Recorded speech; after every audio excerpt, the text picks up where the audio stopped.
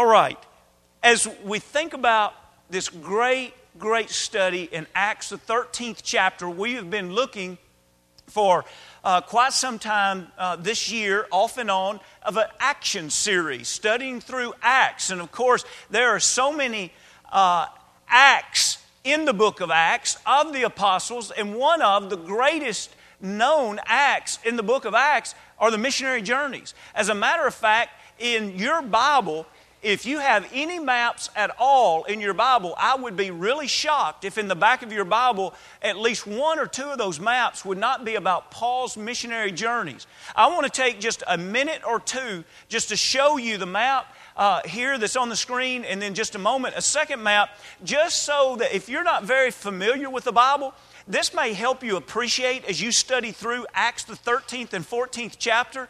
This is Paul's first missionary journey, and you see there on the map, which, man, I have got to get glasses. You see that they begin their journey in Acts the 13th chapter being sent out. And by the way, it's been even a few months ago, we did a lesson on being a sending church. And we used the text of Acts the 13th chapter, verses 1 through 4. And that's why tonight, we're not really taking that as our text tonight, because we've already studied that in the last few months. But it was the church of Antioch that was a sending church. And you see on the journey there, Paul and Barnabas covered the island of Cyprus, stopping a few places there. They travel over to Pergama. Now, and a little bit later in the text that we are studying tonight, that's very important, and I'll just go ahead and give you the why it's important for tonight. That's where John Mark is going to look forward to the journey that's ahead of them, which the journey ahead of them is going to have a lot of high elevation, and it's known for being a dangerous 100-mile trail. When you think of the story of the Good Samaritan, picture that in your mind, and now realize that wasn't some kind of fairy tale. I know it was a parable, but it wasn't some kind of fairy tale where you say, oh, well, that was a good lesson to learn, but that probably never happened in their day and time. No, there were strips of roads that were known for being hideouts for thugs and robbers and thieves. From Jerusalem to Jericho was very well known and documented as that. And also from Pergama north, a 100-mile stretch was known for being very, very dangerous. There's several things about tonight's story that we'll study that I just want to be real honest with you. We don't know exactly why he turned back. When Paul and Barnabas decided to part their ways and form two mission trips, we know it was because of the dissension over John Mark, but the Bible never tells us who was right or who was wrong, or maybe neither one of them was wrong. Maybe neither one of them was right. The Bible doesn't tell us that. I would doubt that it would be true that both of them were wrong. It's just interesting, though, to look at the situation and learn some valuable lessons from it. And so we'll try to do that tonight. But as you see on this missionary journey, they continue over to some smaller areas there, finally ended up in Derbe, and then they backtrack around through 3 or 4 cities as they make it their way back to Antioch. Now, because of John Mark turning back, when they make it back and they get ready, by the way, in the 15th chapter, if you look at the end of the 15th chapter, you see beginning at verse 36, they start making their plan. You remember in the Great Commission at the end of the book of Matthew, it really can be told in 3 parts. They were told to go out and teach, baptize, and continue teaching. Well, they went out on the first missionary journey and they taught and they baptized.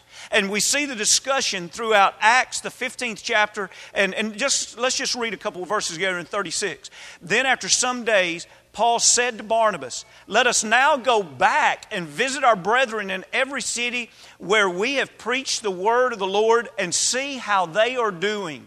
In other words, if they're not doing so well, let's strengthen them. If they're doing well, let's encourage them to continue. In other words, we've taught them, we've baptized them. Let's go back and let's teach them some more.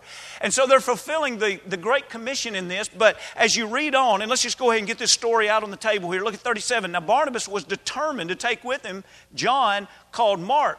But Paul insisted that they should not take with them the one who had departed from them in Pamphylia and had not gone with them to the work. Then the contention became so sharp that they parted from one another. And so Barnabas took Mark and sailed to Cyprus. But Paul chose Silas and departed. Now this is interesting. Paul and Silas departed being commended by the brethren to the grace of God, you've got to wonder, is there anything in the meaning there when they were commended by the brethren, but it does not say that Barnabas and John Mark were commended by the brethren. Maybe they were, maybe that just wasn't recorded. Like I say, there's a lot of things that we just can't study tonight and say, this is exactly how it went down, and we know who was in the right, who's in the wrong, but definitely there's some life lessons that we can learn from this. And let's look at this second map real quick, and then we'll go right into this study. As we look at the second map, you see how Paul and Silas's missionary journey really covered so much more territory as we think about it. This just isn't a trip. This is spreading the gospel. This is spreading the New Testament church. It began in Jerusalem, and now they're spreading miles and miles all the way over to Corinth, which would be Greece. And it's really an amazing trip that they took and success that they had. And not on this map, but you see, it's not documented on this map, but you see the island of Cyprus. Remember, that's where the first missionary trip covered, and noted as we just read, that's where Barnabas and John Mark decided to go back. So they were now doing the follow-up back in that area, and then you see that inland they traveled north, that being Paul and Barnabas, and they actually covered the ground of some of the northern cities. So as two teams, they ended up going back and following up, it appears, with most every congregation that was established in the first missionary journey. All right, in the time that we have, let's just give some bullet point thoughts about these three men. The title of the lesson tonight, what are we going to do with John Mark? Have you ever noticed that you can't go through life without situations? Sometimes it's good situations. Sometimes it's situations of contention and stress. Sometimes, notice it wasn't because of doctrinal matters. It wasn't because one was following the Word of God and one wasn't following the Word of God that they said, we're going to part our ways as a mission team. The mission team was split, but it appears to be matters of judgment. But you know, that's a good life lesson. We're not ever going to get away from situations.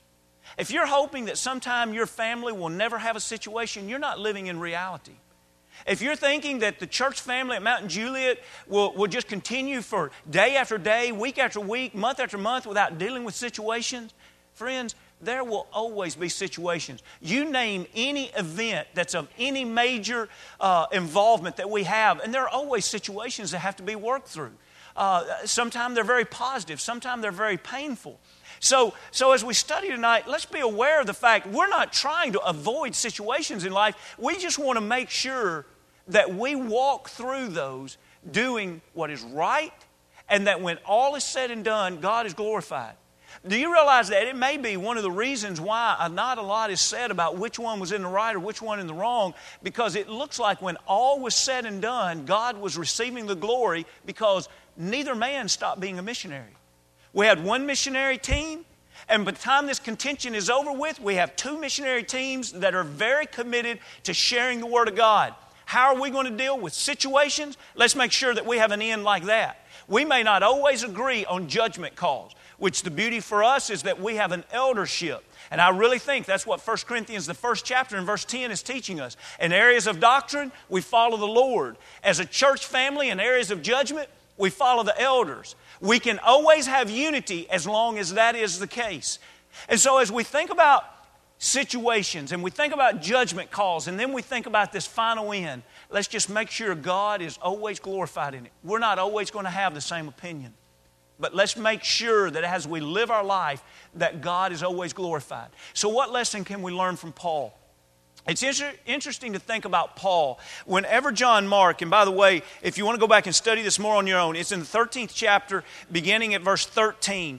You see that now when Paul and his party set sail from Paphos, and they came to Perga, and in Pamphylia, and John, notice this, departing from them, returned to Jerusalem.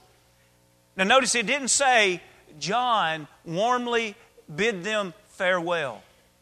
Even though it's in simple language here, it's important the choice of words. He departed from them. It's actually the idea in the original Greek of breaking away from. In other words, they were a mission team.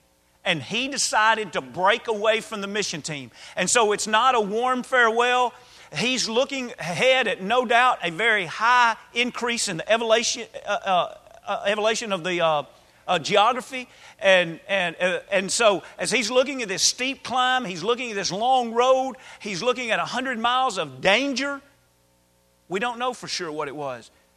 Some of that was probably in the mix. Now, you can tell by looking at the map. Let's go back to the first map real quick. And you see there, that was a long journey. If you see down in this bottom right-hand corner is Jerusalem.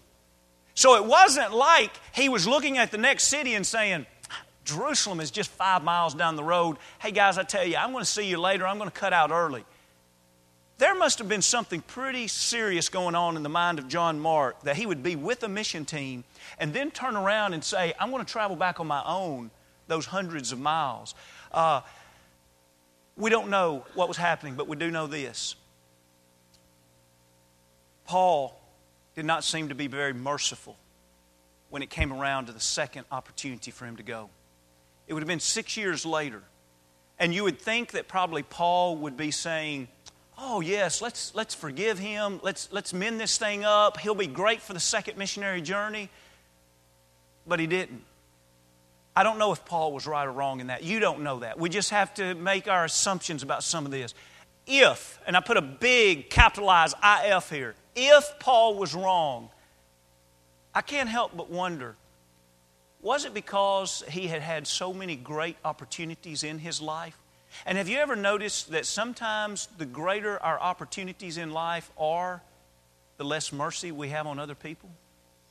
That's an important life lesson. Paul, who are you? Well, before I became a Christian, Philippians the 3rd chapter, I was the man among the Jews. Nobody could boast of better things than me. I was born in the right family. I was circumcised the 8th day. I was a Hebrew of Hebrews. I was sent off to an Ivy League school for my day and time. I was in the career of climbing up the religious ladder of success. I was zealous in persecuting. In other words, Paul literally had every opportunity that a Jew would ever want growing up. And then what happened? Imagine if this was your conversion story. Hey, Paul, tell us how you became a Christian. Well, Jesus Christ came to me. Is that not an opportunity? I mean, Jesus Christ came and talked to me on the road to Damascus. And then once he became a Christian, was he your average Christian? No. He was an apostle that excelled as a missionary and as a writer. Do you see what I'm saying? Paul was a man of opportunity. And he did take advantage of every opportunity that God gave him. I'm not trying to take his knees out and under him. It's just a fact that Paul was a man of great opportunities and he took full advantage of them all. And now we see a time that maybe he should have had a little more mercy toward John Mark. And he just doesn't show it at this point in time. Have you ever noticed that when you feel like you're on top of your game and on top of the world, it's hard to show mercy to others that aren't? But have you ever noticed that when you're down and out, it's a lot easier to sympathize with others that are down and out? I just spoke to you from our human nature. That should not be our spiritual nature. Our spiritual nature should be, even when we have wonderful opportunities and we're taking advantage of those, that we still are people of compassion. Blessed are the merciful, for they shall obtain mercy.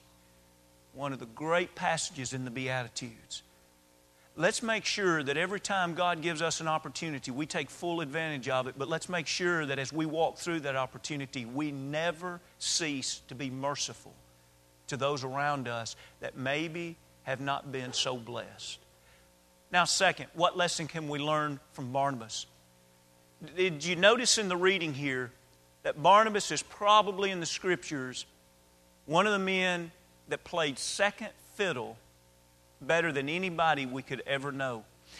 I'd like for you, if you have your Bible open, to look back at the 12th chapter. And we've got to make this point really quick and start moving this lesson to a close. Look at the end of the 12th chapter. And you know in the Bible, the order of names matters. And I'd like for you to notice the order of names as we're about to go into the first missionary journey. It's the 12th chapter in verse 25. And Barnabas and Saul returned from Jerusalem. Who's the leader there? Barnabas is the leader there. All right, now they're going to be called by the Spirit on the first missionary journey, the 13th chapter and verse 2. And they ministered to the Lord and fasted, and the Holy Spirit said, now separate to me Barnabas and Saul. So now this first missionary journey is about to take off. Who is the leader? Barnabas is the leader.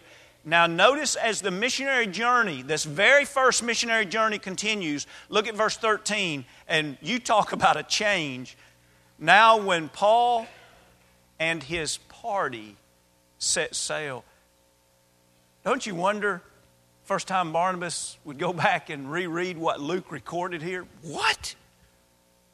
Where did I go? Man, I was first in line down through here. Now all of a sudden, not only is Paul first, now I'm just a party. Friends, wouldn't all of us be humble enough to say that would be a hard pill to swallow in ways?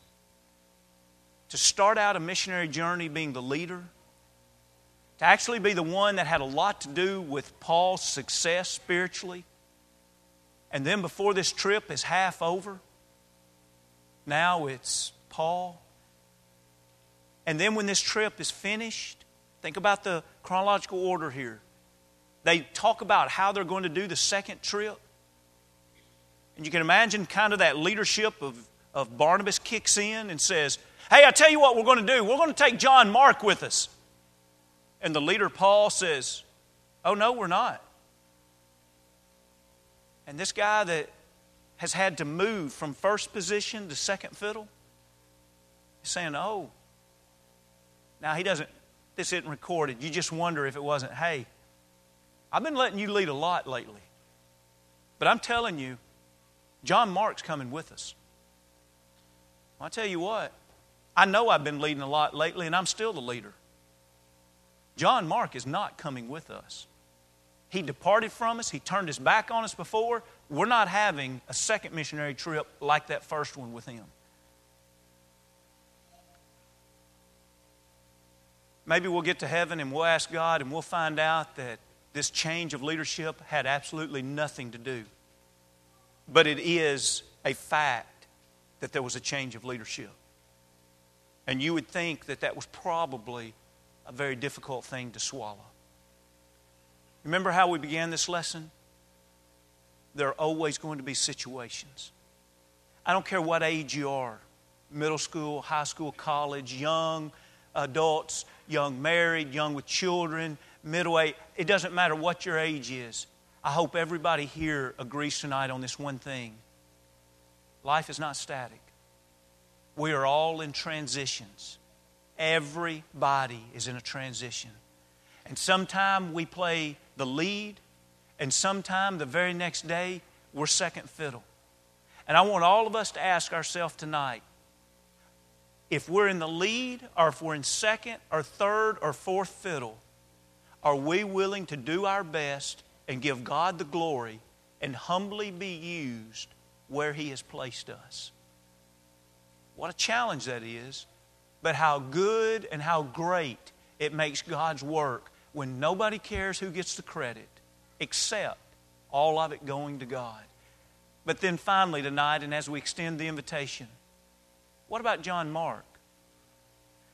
You know, when we look at the life of John Mark, I don't think we can pull out much positive to say of the fact that he did turn back. It just doesn't seem like that was the right thing to do. Although not much is recorded about why he did it. It just doesn't come across in the Scriptures that was the right thing to do.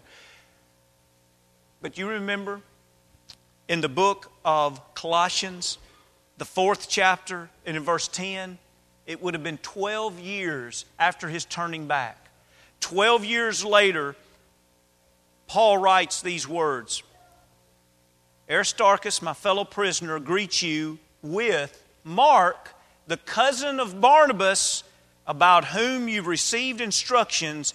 If he comes to you, welcome him. What's happened? Whatever it was that was a negative, he didn't stay there. Whatever it was that maybe was a weakness, apparently he overcame it. And so now, a little more than a decade later, we see him being referred to again in the Scriptures by Paul, and Paul is endorsing him and saying, hey, if that minister comes into your town, you better welcome him. He's great for ministry. And then the 2 Timothy, the 4th chapter, and if you know your Bible, you know that this is as Paul is about to die, he writes this last epistle, and he is needing help. And in the 11th verse, he writes to Timothy, 2 Timothy 4:11, only Luke is with me. Get Mark and bring him with you, for he is useful to me for ministry. What a compliment. I'm dying. I want my ministry to continue as long as I'm alive and even beyond my life. Well, what do you need, Paul? I tell you who we need. That good man. That strong man. I tell you who's going to be useful. Who is it? Bring Barnabas, his cousin. John Mark would be a wonderful man for this work. What a turnaround. It's close to 17, 18 years later. Probably as a young man, he showed signs of weakness, and then he matured into a great, great minister, a great and faithful Christian. Friends, we're all going to have times of weakness. We're going to have times where we look back and say, I wish I wouldn't have done that. I wish I wouldn't have been that person for that period of time. But what God wants to know and what we can learn from John Mark is, in that situation, let's turn it around. Let's get it right so that we'll be useful for the work of the kingdom. There's always going to be situations. Let's learn from Barnabas. Let's learn from Paul. Let's learn from John Mark.